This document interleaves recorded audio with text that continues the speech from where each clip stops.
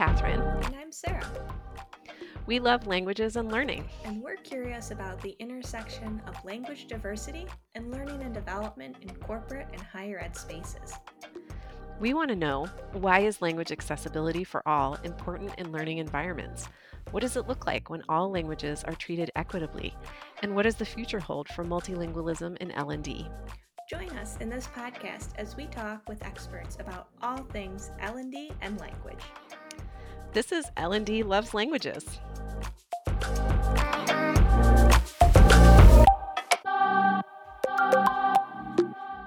Hey, we're here with Alinnette Casiano.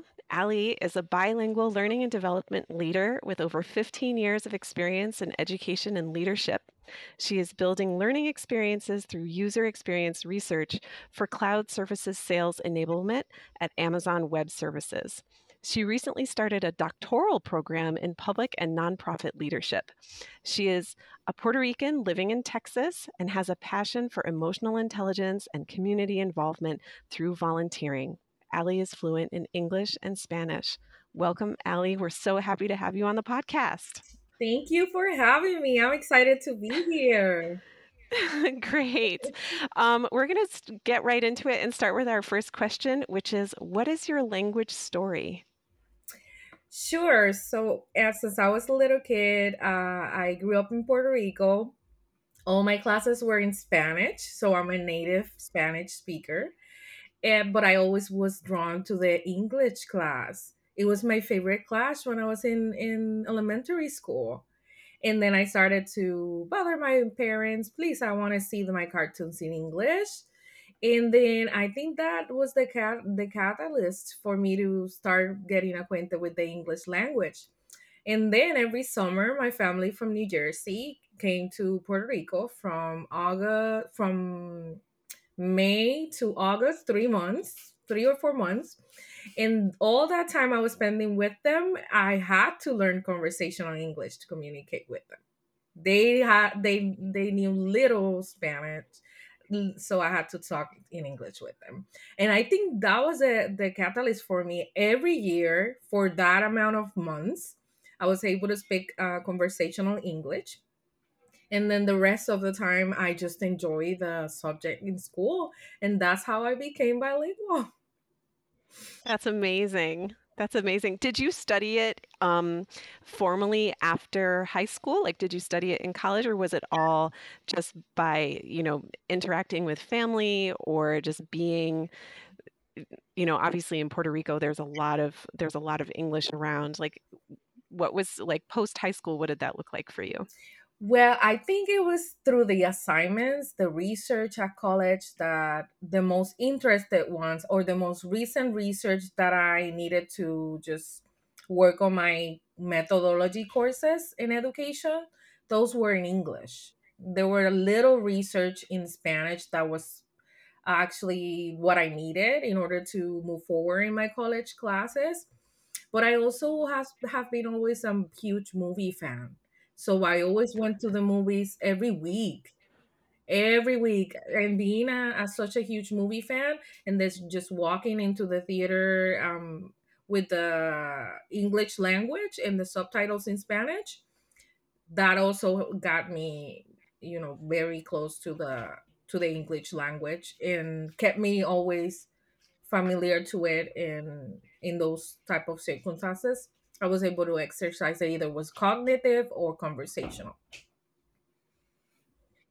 That's awesome. I also love the movie watching, TV watching way of learning a language. For me, it's also very powerful. Yeah. Mhm. Yeah. So that's really cool too that you were able to be taking your college classes and pull research from multiple languages. That's awesome. Yes, it was a privilege actually, and also it helped me also be a good peer to my college mates and help them also in the assignments. And it also gave me a lot of confidence when I was doing oral presentations. Nowadays, college is mostly virtual, so you don't get to experience that unless you're in a hybrid environment. but mostly you're virtual and you don't get to do that live as much. But I remember back then, during college, during our presentations, having the biliteracy skill helped me a lot with confidence in my public speaking skills, because I felt confident when I was whenever I was talking about a the results of a research and how that resonated with the topic that I was discussing in the assignment. It helped me greatly. Mm, that is very cool. And that actually, I think, leads into our next question, because I was curious, how have your language skills impacted your career path? It has impacted me greatly. I feel like ever since my college experiences, because while you're in college, you're building up those professional career skills that are going to accompany you whenever you're a part of an organization officially as an employee. So since college, I was able to experience, I think, double the opportunities, and Mhm. it was quite of, oh, this girl is bilingual, she knows English and Spanish, we can have her help in this area or another. For example, I remember I was doing my master's degree, and I landed a gig at an institute. It was part of NYC University, and this program was new, it needed accreditation, and it was I was being a professor actually of high school graduates. They decided to do 1 year program vocational course, and I was part of the program. They handed it to me, and all of the documentation and the syllabus, everything was in English. So I was the perfect candidate just because I spoke English in a Spanish speaking community. And I think that gave me an edge of an opportunity over other candidates. And then once I was that in that position, I remember the director of the whole institute or the whole campus, he wanted me to help with every other accreditation program in the institute, and they had over 25 programs that they served in campus, all. Wow. Yes. And I think that has accompanied always, even now. I'm currently working in the big tech in Amazon Web Services. I have the privilege to be among the worldwide field enablement team. I'm now helping with user experience research, and I'll be able to conduct interviews in Latin American sectors, and it has been the best experience.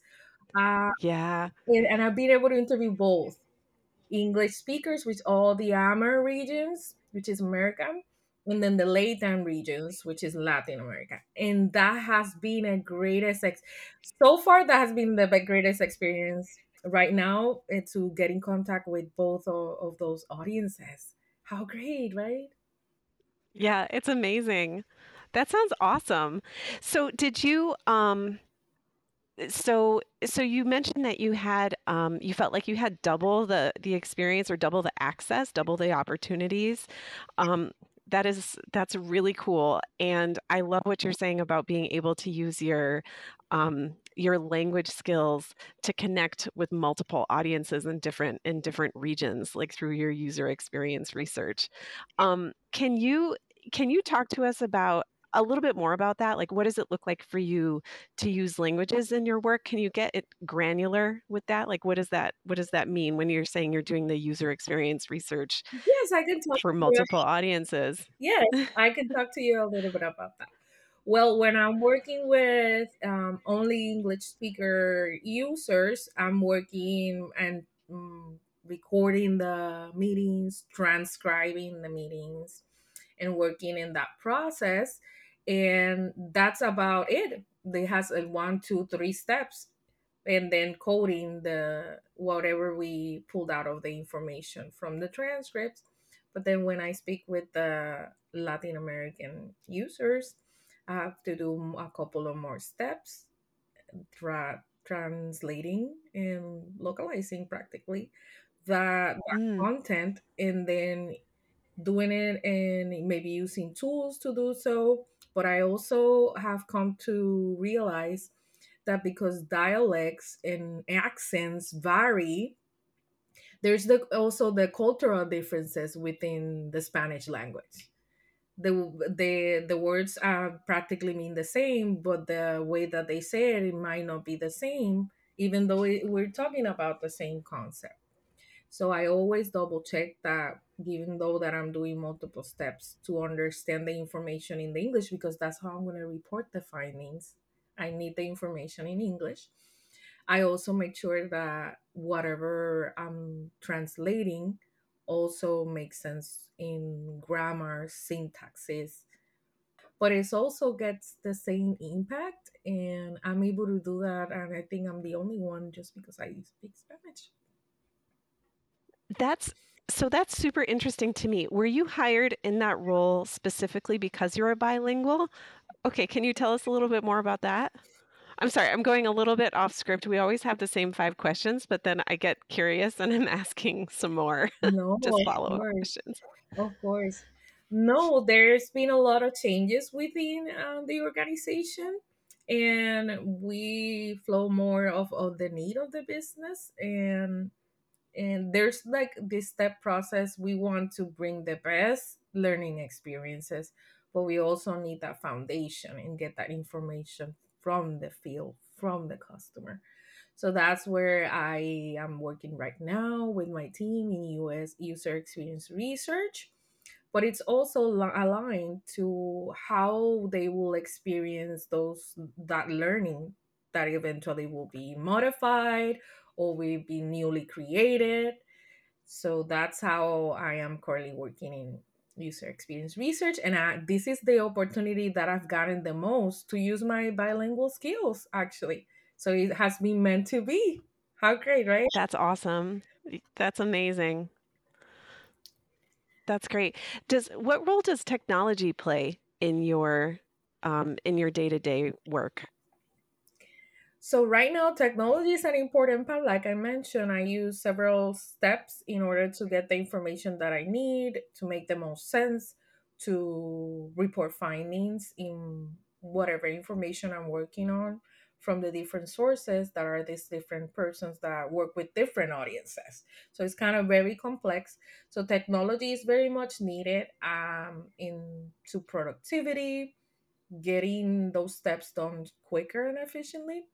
So right now we're working a lot on generative AI tools, discovering and how to quad processes, and being able to have that extra help when it comes to if we have a question, we have this tool that will help us, extract and summarize.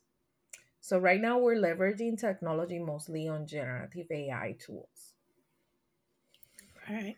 That makes a lot of sense. So, in your experience working with the technology and the generative AI, do you find that it's so far like living up to what you need it to in terms of its sort of language ability, so to speak?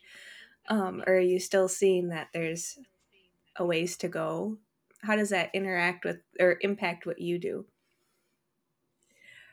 Well, it certainly helps us speed process, and it also helps find concise details that I might have missed. But I always I always double check from my end. I think always the need of a person to reiterate whatever it's produced from generative AI, whether it's translation, whether it's codification, whether it's localization. I think that human aspect is always going to be needed just be to reiterate that everything that's been produced is actually accurate from a logical and human standpoint.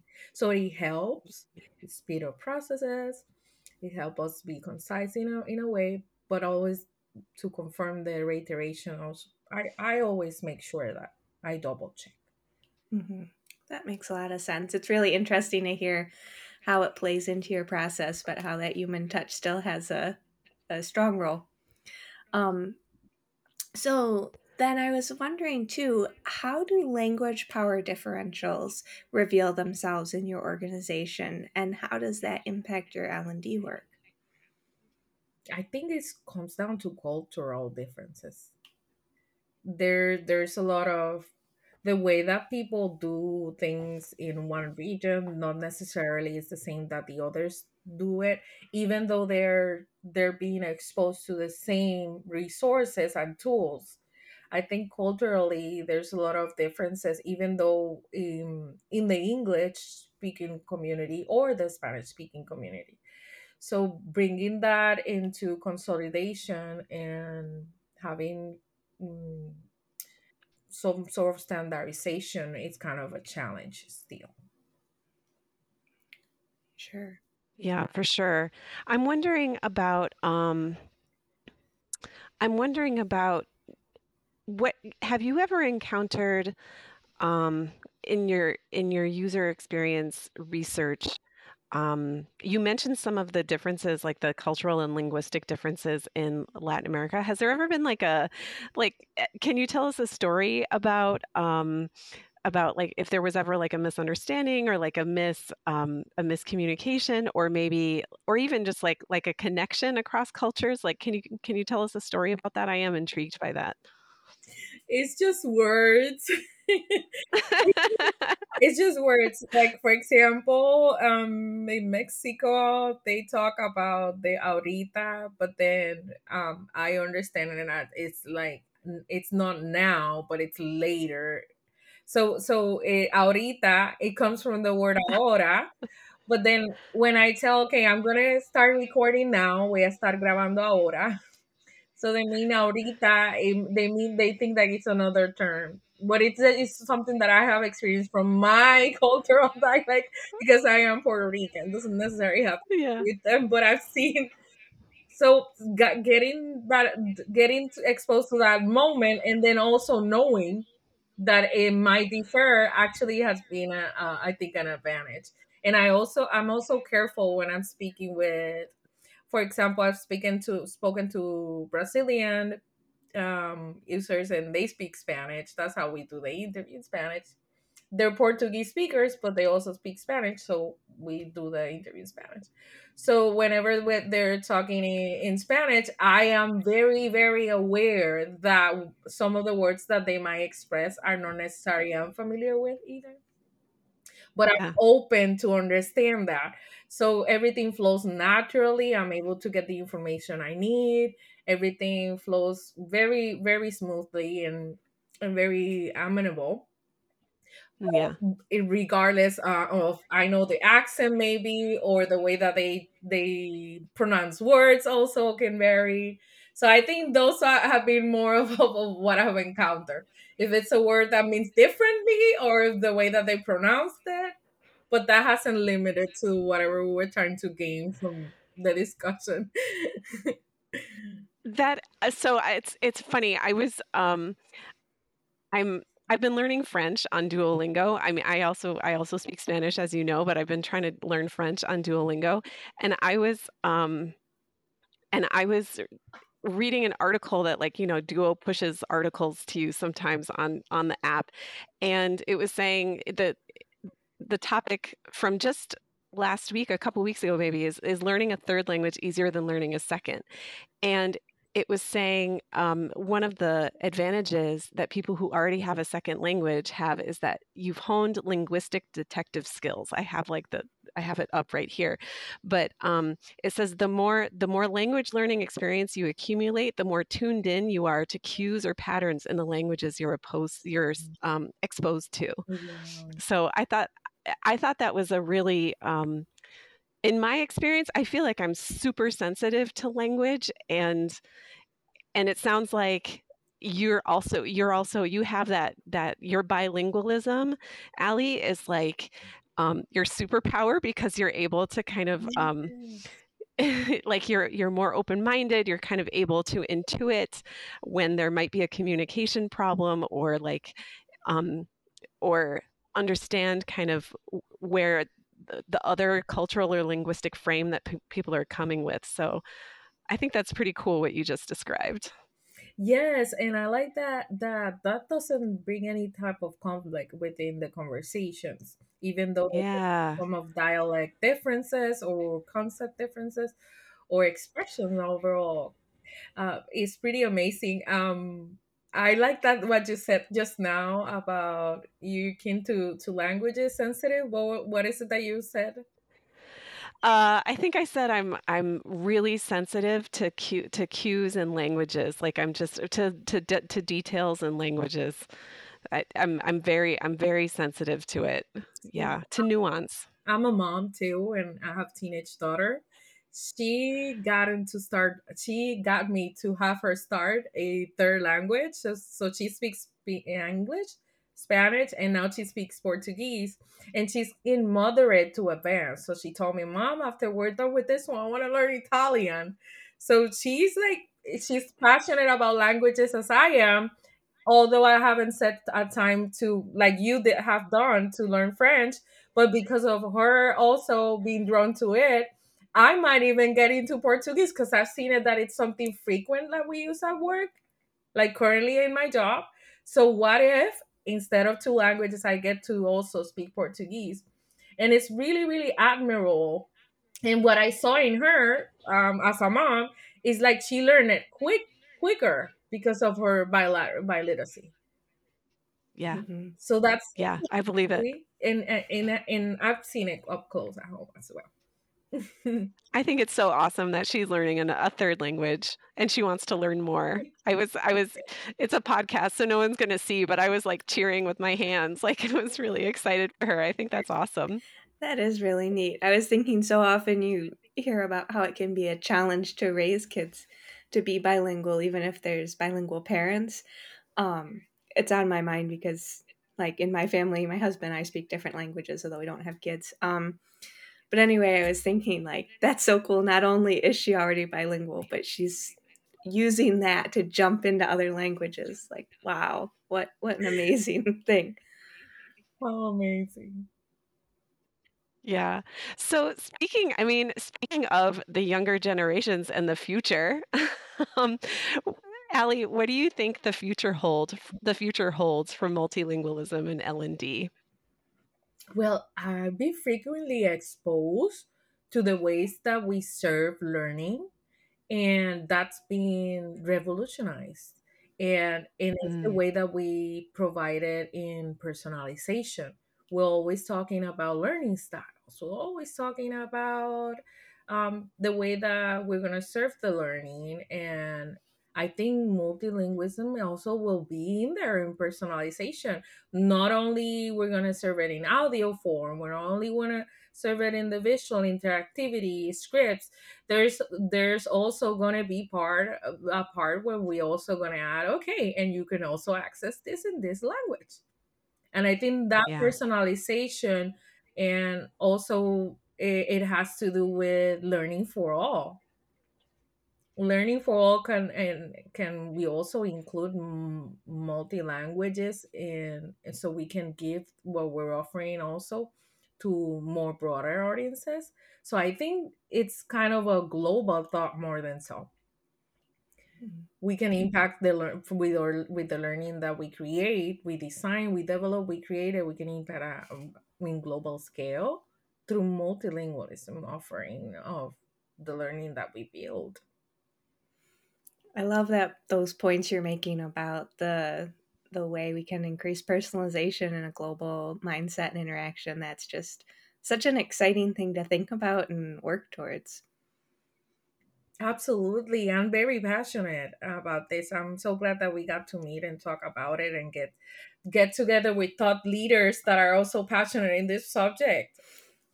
Yes, thank you so much for joining us. That those were all of our questions, although I could easily keep talking for hours because what you have to say is so interesting. It's been such a joy to have you on the podcast. Thank you. Thank you. Thank you so much, Allie. It was so awesome to hear from you. And thank you again so much for joining us.